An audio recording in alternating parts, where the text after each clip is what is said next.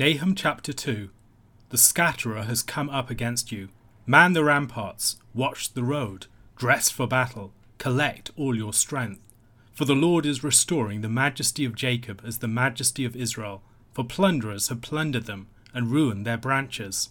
The shield of his mighty men is red, his soldiers are clothed in scarlet. The chariots come with flashing metal on the day he musters them. The cypress spears are brandished. The chariots race madly through the streets. They rush to and fro through the squares. They gleam like torches. They dart like lightning. He remembers his officers. They stumble as they go. They hasten to the wall. The siege tower is set up. The river gates are opened. The palace melts away. Its mistress is stripped. She is carried off, her slave girls lamenting, moaning like doves and beating their breasts. Nineveh is like a pool whose waters run away. Halt, halt, they cry, but none turns back. Plunder the silver, plunder the gold. There is no end of the treasure or of the wealth of all precious things. Desolate, desolation and ruin. Hearts melt and knees tremble. Anguish is in all loins. All faces grow pale. Where is the lion's den, the feeding place of the young lions, where the lion and lioness went, where his cubs were, with none to disturb? The lion tore enough for his cubs, and strangled prey for his lionesses. He filled his caves with prey, and his dens with torn flesh. Behold, I am against you, declares the Lord of hosts, and I will burn your chariots in smoke, and the sword shall devour your young lions. I will cut off your prey from the earth, and the voice of your messengers shall no longer be heard. Nahum chapter 2 continues the prophetic warning of the Lord's approaching judgment upon Nineveh, vividly describing the manner of its downfall and the aftermath of its ruin. The chapter begins with the alarm. The scatterer has come up against Nineveh. It's an army of Medes and Babylonians advancing against it, and all must ready themselves for battle. Soldiers must man their various stations and brace themselves for the coming onslaught. The verses that follow dramatically portray the movement of the army up to Nineveh, through the streets of the city's suburbs, up to its wall, their breaching of the citadel, and their despoiling of its palace and temple, and then the plunder of the victors and the unspeakable anguish of the defeated Assyrians in the ruins and the wreckage that remains.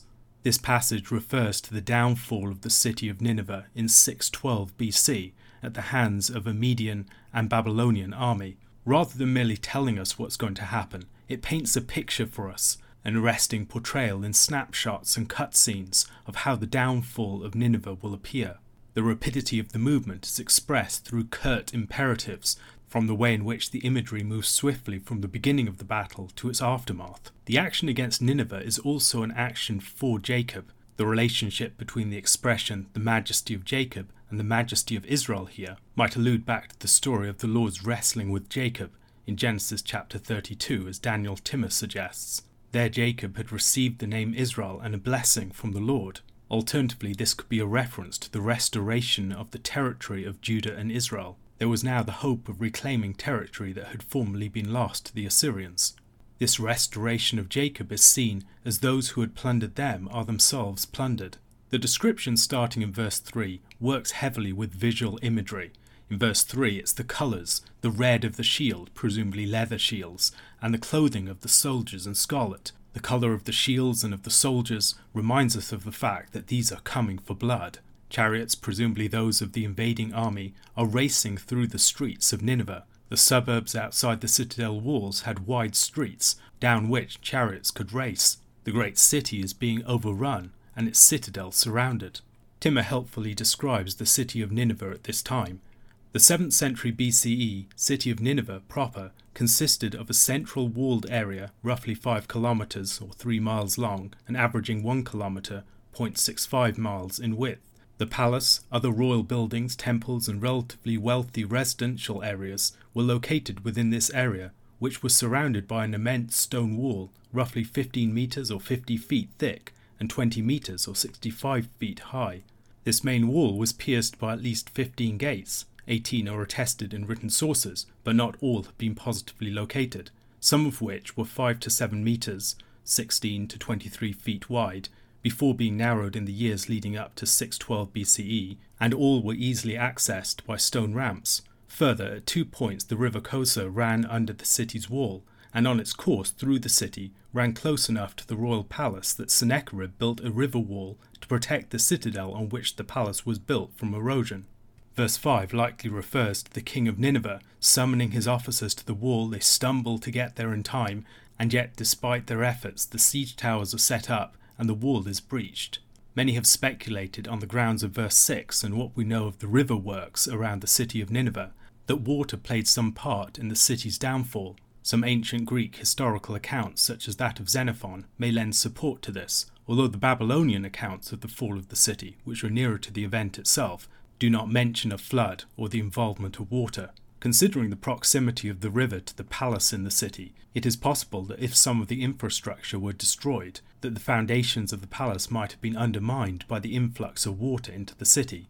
There is no reason why we have to take the imagery that way, however. Such imagery as we see elsewhere in Scripture is often used to describe an overwhelming force. As the citadel is breached, the palace is overthrown, and also the temple of the city is overthrown. Verse 7 likely describes the despoiling of the temple of Ishtar and the carrying away of her statue. Nineveh is compared to a pool whose banks have been breached, so that all of its water flows away. Nineveh is hemorrhaging its forces, and commanders and officials can't summon them back to their posts. In the aftermath of the destruction, the plunderers are themselves plundered, stripped of all that they had gained from others, and left utterly desolate. In verses 11 and 12, the former glories of Nineveh are compared to a lion's den, a place for the pride and the young lions, a place that no one would dare approach, and a place that was utterly secure. It was the place to which the lion brought, and in which he devoured his prey. But now the place where the lion was once at his most secure has been overcome. No more can he gather his prey within the den of Nineveh. Nineveh is no more. In the final verse of the chapter, the Lord declares his challenge to Nineveh. He is going to destroy the Assyrian war machine, which had been based upon the power of the chariot. He is going to devour their young lions. The strength of their nation, the royalty, officials and warriors are going to be devoured by the sword. Their predatory activities will be put to a halt, and their voices of victory will be silenced. A question to consider: how does the Lord's vengeance upon Nineveh restore the majesty of Jacob? Matthew chapter 9 verse 35 to chapter 10 verse 23. And Jesus went throughout all the cities and villages, teaching in their synagogues and proclaiming the gospel of the kingdom, and healing every disease and every affliction. When he saw the crowds, he had compassion for them, because they were harassed and helpless, like sheep without a shepherd. Then he said to his disciples, "The harvest is plentiful, but the labourers are few. Therefore pray earnestly to the Lord of the harvest to send out labourers into his harvest." And he called to him his 12 disciples, and gave them authority over unclean spirits to cast them out, and to heal every disease and every affliction. The names of the 12 apostles are these: first, Simon, who is called Peter, and Andrew his brother, James the son of Zebedee, and John his brother, Philip and Bartholomew, Thomas and Matthew the tax collector, James the son of Alphaeus and Thaddeus, Simon the zealot, and Judas Iscariot, who betrayed him. These 12 Jesus sent out, instructing them, "Go nowhere among the Gentiles, and enter no town of the Samaritans, but go rather to the lost sheep of the house of Israel. And proclaim as you go, saying, The kingdom of heaven is at hand. Heal the sick, raise the dead, cleanse lepers, cast out demons. You received without paying, give without pay. Acquire no gold or silver or copper for your belts, no bag for your journey, or 2 tunics or sandals or a staff, for the labourer deserves his food. And whatever town or village you enter, find out who is worthy in it, and stay there until you depart. As you enter the house, greet it, and if the house is worthy, let your peace come upon it. But if it is not worthy, let your peace return to you. And if anyone will not receive you or listen to your words, shake off the dust from your feet when you leave that house or town. Truly, I say to you, it will be more bearable on the day of judgment for the land of Sodom and Gomorrah than for that town. Behold, I am sending you out as sheep in the midst of wolves. So be wise as serpents, and innocent as doves."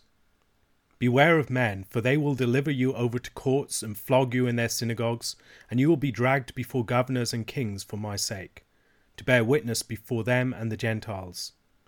When they deliver you over, do not be anxious how you are to speak, or what you are to say, for what you are to say will be given to you in that hour. For it is not you who speak, but the Spirit of your Father speaking through you. Brother will deliver brother over to death, and the father his child, and children will rise against parents and have them put to death, and you will be hated by all for my name's sake. But the one who endures to the end will be saved. When they persecute you in one town, flee to the next. For truly I say to you, you will not have gone through all the towns of Israel before the Son of Man comes. At the end of Matthew chapter 9, our passage is introduced by the fact that Jesus is going through all the cities and the villages, teaching in the synagogues and proclaiming the gospel of the kingdom, healing diseases and afflictions. The good news is that God is establishing his reign. The crowds, however, are like sheep without a shepherd. This description is one that can be found in the Old Testament. In 1 Kings chapter 22 verse 17, as a result of a rout in battle, Israel is described as like sheep without shepherds on the mountains. A more significant parallel can be found in Numbers chapter 27 verses 16 to 18, where Moses says to the Lord, "Let the Lord, the God of the spirits of all flesh, appoint a man over the congregation who shall go out before them and come in before them, who shall lead them out and bring them in, that the congregation of the Lord may not be as sheep that have no shepherd." So the Lord said to Moses, "Take Joshua the son of Nun, a man in whom is the Spirit, and lay your hand on him." In a similar way, Christ will go on to appoint 12 disciples to ensure that Israel is not left as sheep without a shepherd. He will send out under shepherds to guide these cities and these villages that he's been going through. A further important piece of Old Testament background can be found in Ezekiel chapter 34, verses 2 to 6, and then verses 11 to 16. There God condemns the false shepherds of Israel, the ones who have not been faithful, who have left the people as if they are without a shepherd. And then he says that he will be their shepherd. He will search for and restore the lost sheep, and he will bring them out and gather them from the various countries and bring them into their own land. He's going to feed them. He's going to heal those that are injured. He's going to protect them from predators, and he's going to judge the unfaithful. Having gone through the cities and towns, Jesus has seen the spiritual state of Israel. And in one respect, they're like sheep without a shepherd. On the other hand, there's a plentiful harvest, but not enough people to go out and to reap and labour within it. And so Jesus is preparing people as shepherds, but also people to do the work of harvesters.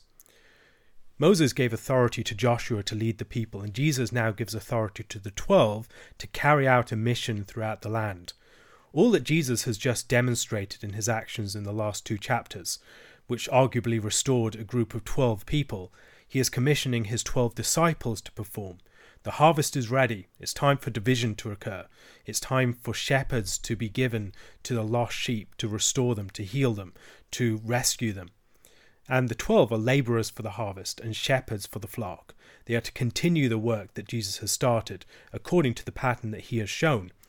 The description that he gives them authority over unclean spirits to cast them out and to heal every disease and every affliction draws our mind back to chapter 4, verse 23, where it says, "And he went throughout all Galilee, teaching in their synagogues and proclaiming the gospel of the kingdom and healing every disease and every affliction among the people."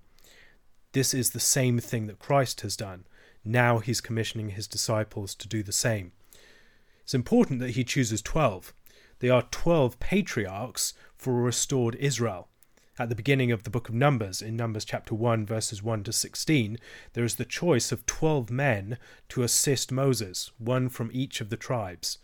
Now the 12 here are not a substitute for or a replacement for Israel.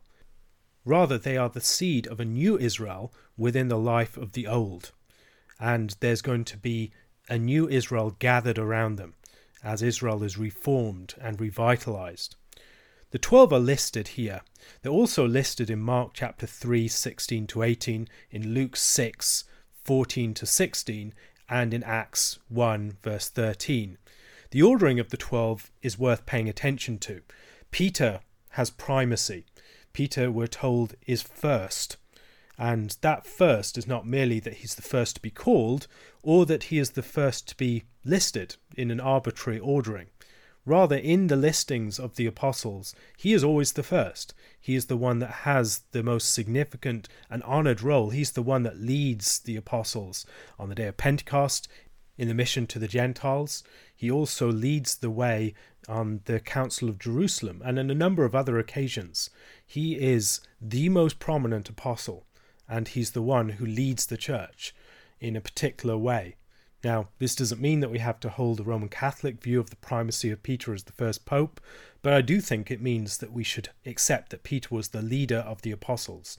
He was the first among them. The last of the apostles is always listed in the same way. It's the one with the least honour. It's Judas, who, spoiler alert, would betray him. May be worth noting at this point that Scripture has no problem whatsoever spoiling the narrative ahead, telling us what's about to come. We may be used to reading stories for the first time, but Scripture is not written for the first-time reader. It's written primarily for people who are reading it again and again and again, and as a result it's constantly calling forward to events that will happen in the future. It's presuming knowledge of the end of the story, even in the middle of the story, because most people who are reading it are expected to be reading it for the 4th, 5th, 6th, 7th, 100th time. Matthew is the only one whose vocation is given here, and there are differences in the way that the apostles are treated in different Gospels. Thomas and Philip are prominent within the Gospel of John in a way that they're not within the Synoptics. Simon the Zealot probably is a reference not to some sort of political revolutionary work that he was involved in or had previously been involved in, but to the fact that he was a man characterized by zeal.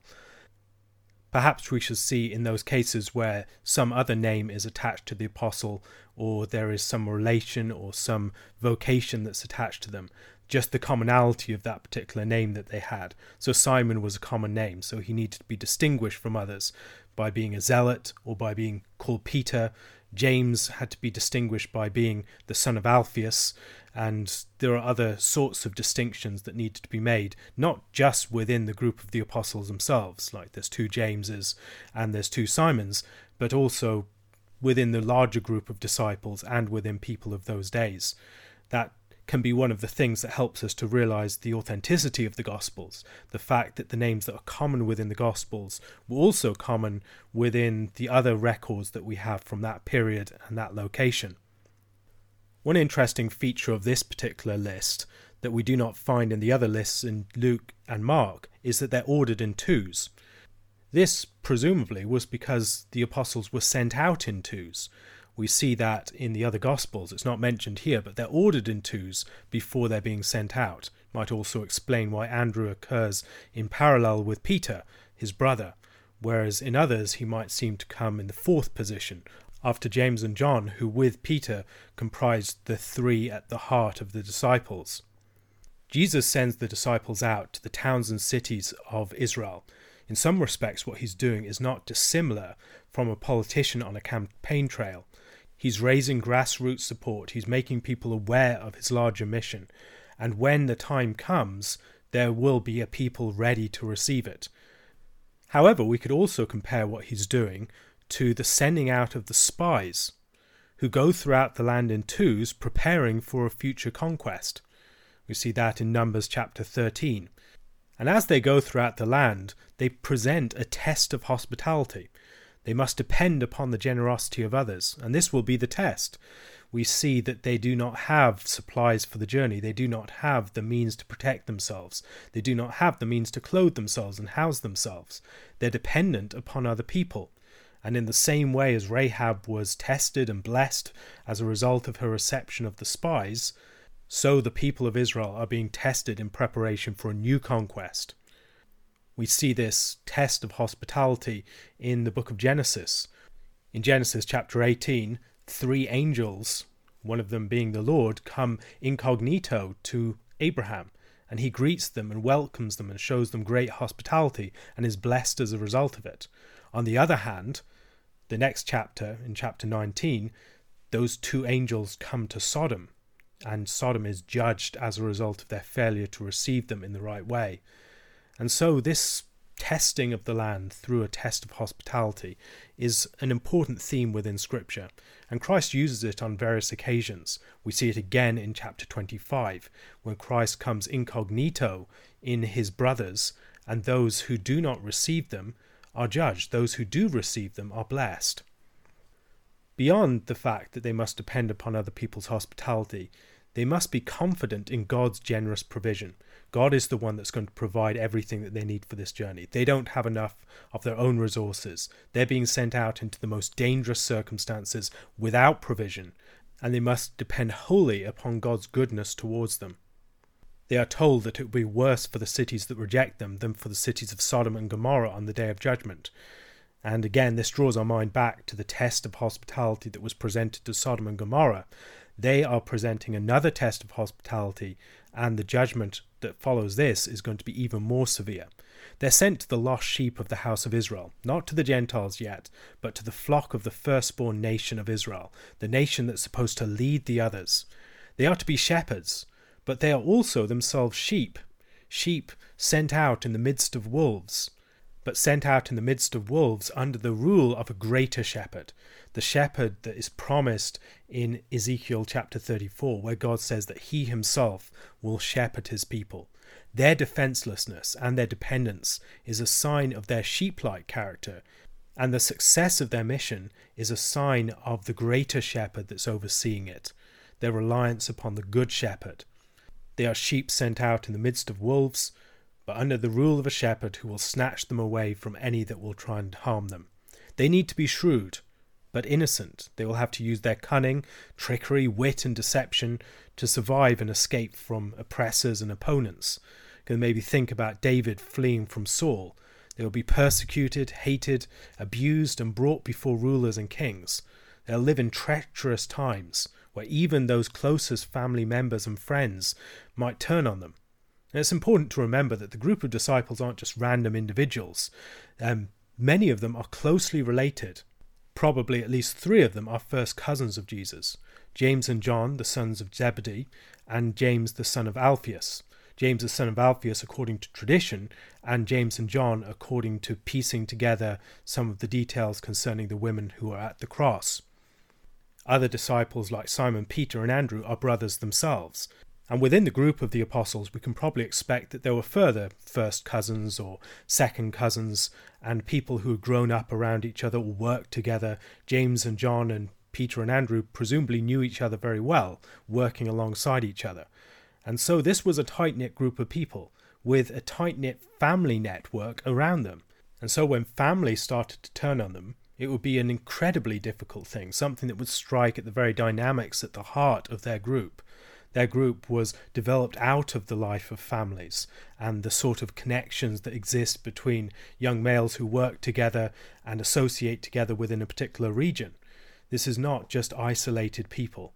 These are people who are tied together by familial and friendship and kinship bonds. Perhaps the nearest modern analogy we have for it is something like a mafia family, where within a mafia family there are interplays between the biological family and the family that is the fictive kinship of the criminal group. In these sorts of relationships there is an intertwining of the two in complicated ways, and betrayal has a particular force within contexts like that, where the tensions between the fictive family group, the larger family group, and the more intimate biological family group can be felt incredibly keenly and can be very bitter.